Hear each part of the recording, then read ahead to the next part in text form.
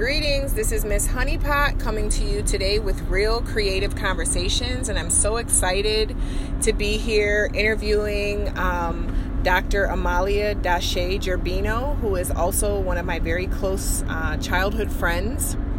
Well, early 20 friends, not all the way childhood, but feels like childhood right now. Yeah. And so we are here to discuss and kind of flow on the topic of supposed light skin privilege. And I'll let Dr. Amalia kind of explain a little bit about her background, and then I'll talk about my background, and we'll just kind of let the conversation flow. Perfect. So yeah, I consider myself Afro-Cuban. So I'm both black and of Latin descent, Cuban specifically. So I came from Cuba. I was born in Cuba, and my parents are both Cuban, and we immigrated to the U.S. in the 1980s. And I grew up in a black and Latino neighborhood in Rochester, New York. And when I think of the term Afro-Cuban, I say that instead of identifying as like Latina or Afro-Latina, I say Afro-Cuban because I want to acknowledge my blackness. So I think that's so important, like, especially in talking about topics having to do with, like, colorism, which is, like, light-skinness, supposed light-skin privilege. Mm-hmm. I think it's important to acknowledge, like, I identify as black. I always have. Mm-hmm. At the same time, I identify with my ethnic roots, which are Cuban, right? So that's very important. And so in that, we have to acknowledge there's geographic contexts that are different. In the U.S., blackness and whiteness and in-betweenness, multiracialness is defined very differently than it is in Cuba. And so, in Cuba, I'm considered a mulatta, which is basically a biracial, a mixed-race woman.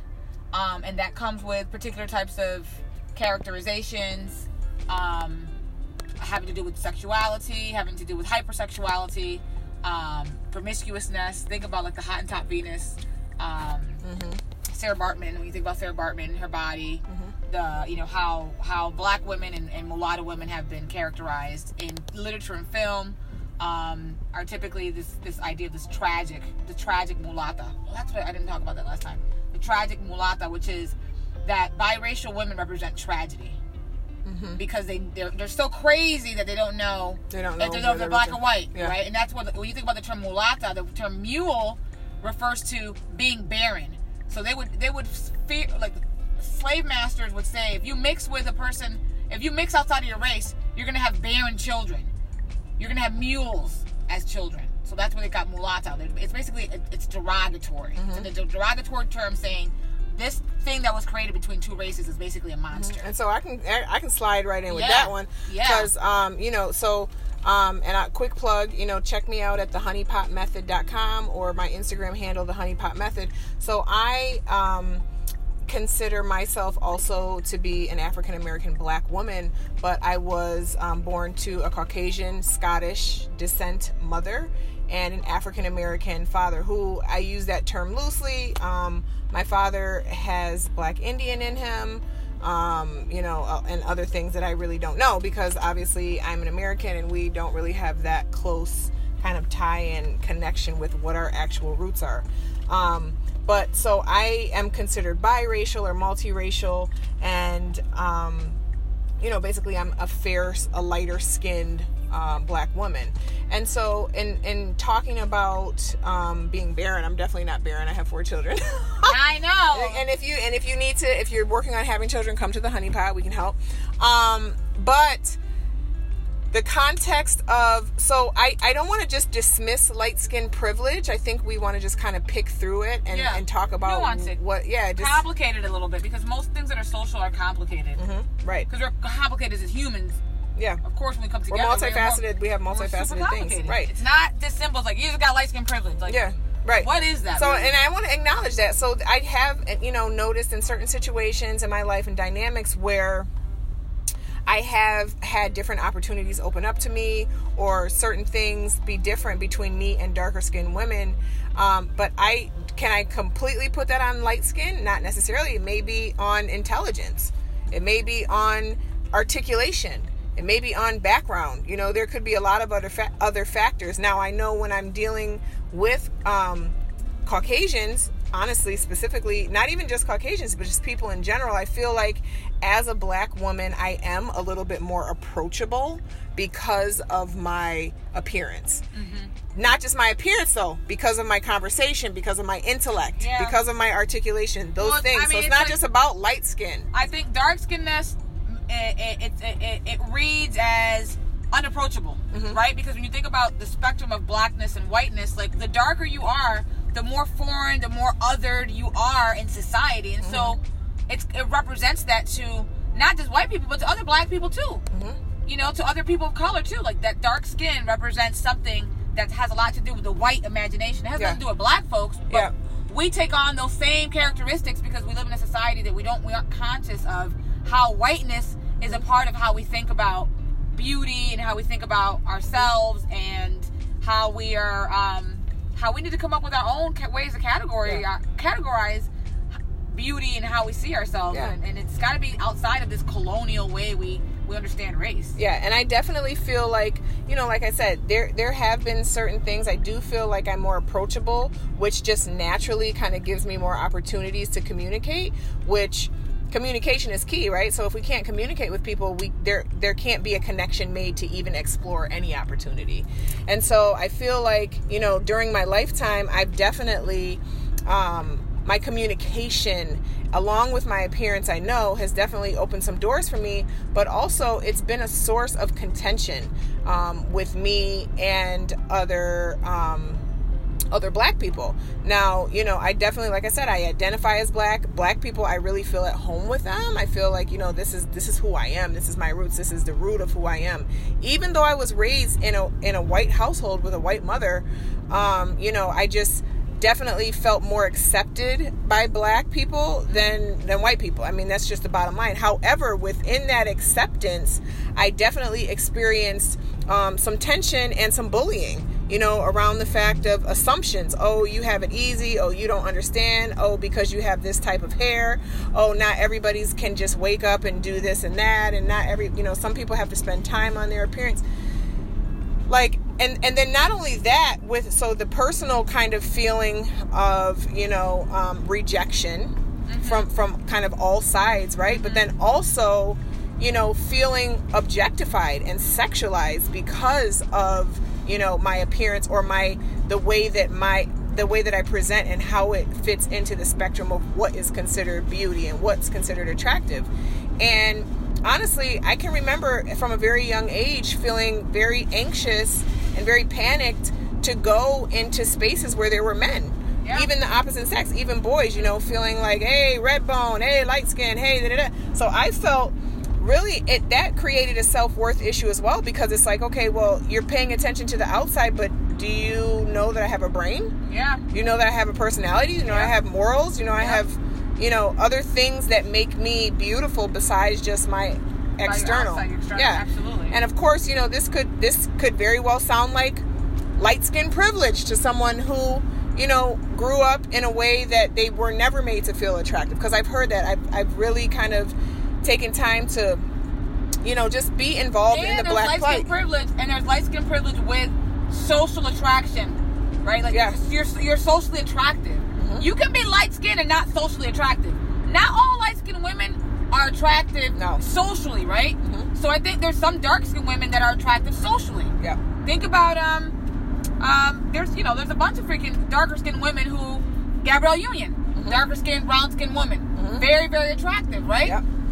There's some light skinned women that don't hold a candle to Gabrielle Union. Yeah. So I think there's social attraction and there's light skinnedness. Yeah. But they're not necessarily interchangeable. Yeah, and I think it's very important to be mindful and observant of the divisions that we're placing on ourselves, within ourselves, and then kind of looking, you know, what we want racism and oppression and all these different types of different categorizations or labels to stop from other people and to not be oppressed. But are we oppressing ourselves? Aren't we oppressing ourselves by attaching all these assumptions to, you know, oh, your experience wasn't... It's like we have a competition for who had the worst plight. Yeah.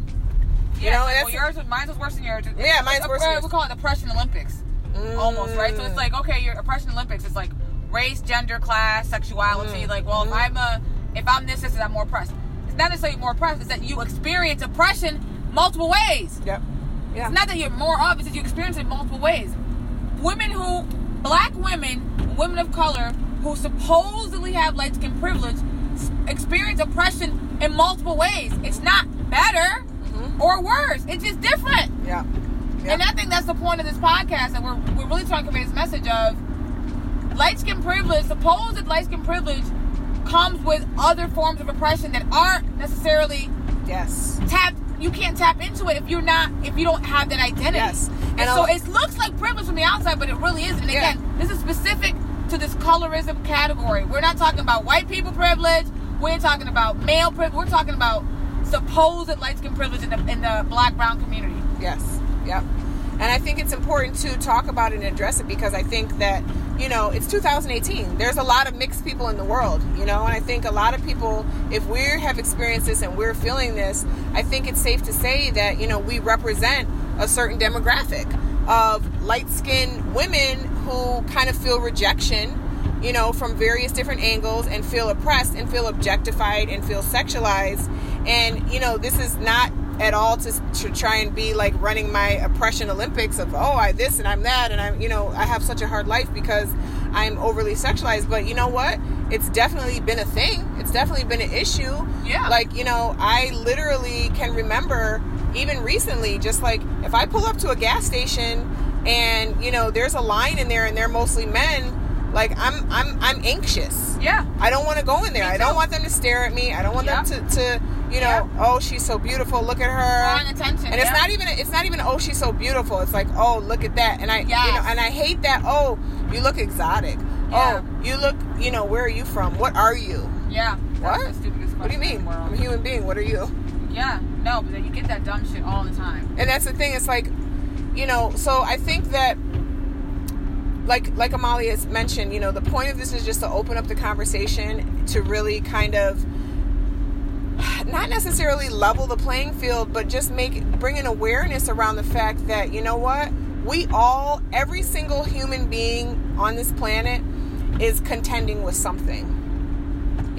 Let's not create or continue to perpetuate these supposed labels and definitions on something as shallow as color. It's so shallow. Shade and hue. Yeah, that's so. A lot of bigger part of my 20s, I would be trying to stay in the sun. I want to be darker. Yeah. Even now, like, it's a joke. Like, I'd be like, I'm brown skin. I'm brown skin. People be like, no, you're not. You're high yellow. You're high yellow. And it's like, well, yeah. There's that whole thing of like how you're not black enough. Yeah. Feeling that you're never going to be black enough. And that's the other thing, too, the comparing of, well, this is what blackness is, so you're not black if you didn't go through that. Yeah. You're not black if you didn't experience, abuse as a culture. Now, that's a whole nother podcast. I'm not going to stump, but I will give a little teaser to stay tuned, because we're going to be discussing things like that.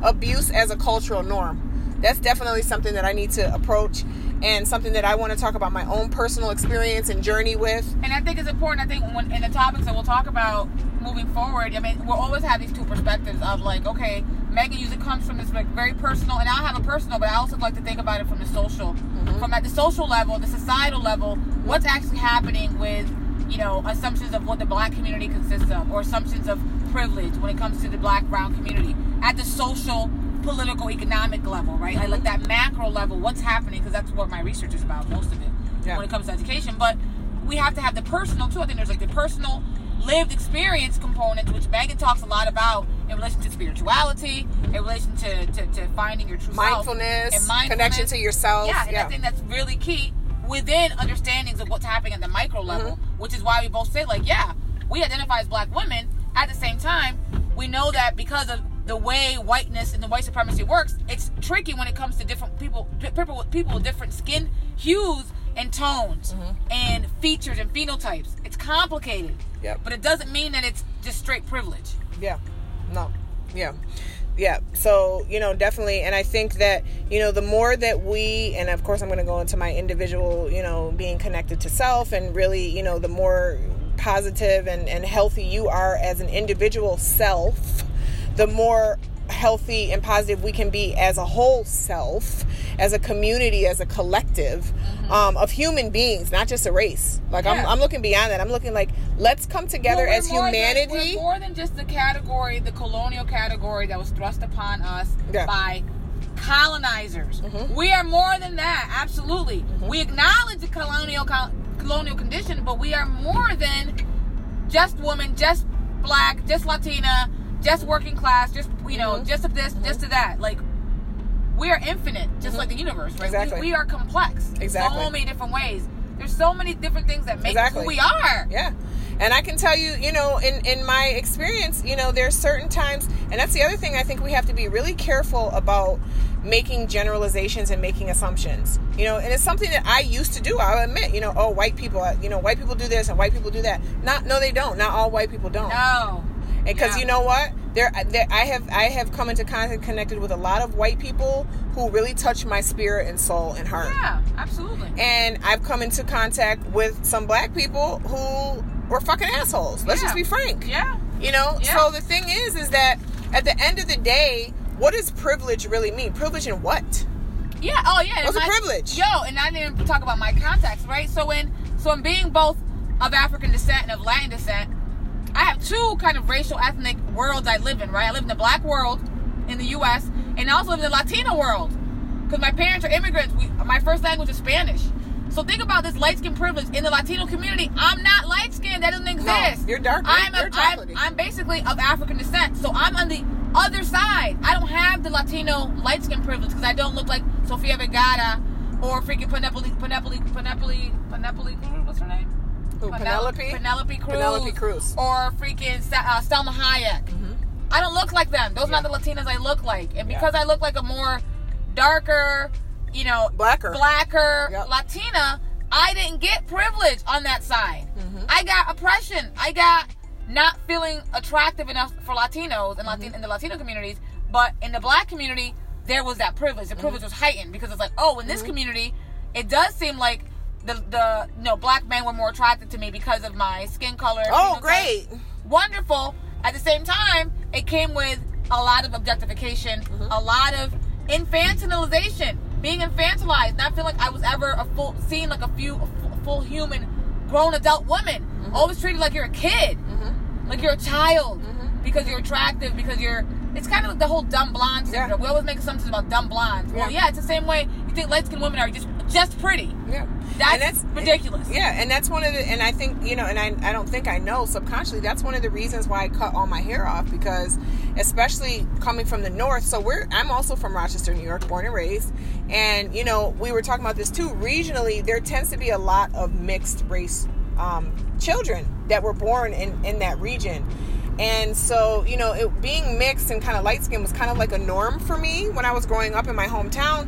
Then when I moved to the South, I mean, it was ridiculous. I would get stopped in the store. Can I touch your hair? Can I do this? And you know, just it can be very awkward to be kind of just gaped at. You know what I mean? Just stared at, ogled, and just feel very, you know, it's like extra attention. Like you're under the microscope. Yes, you're under a microscope.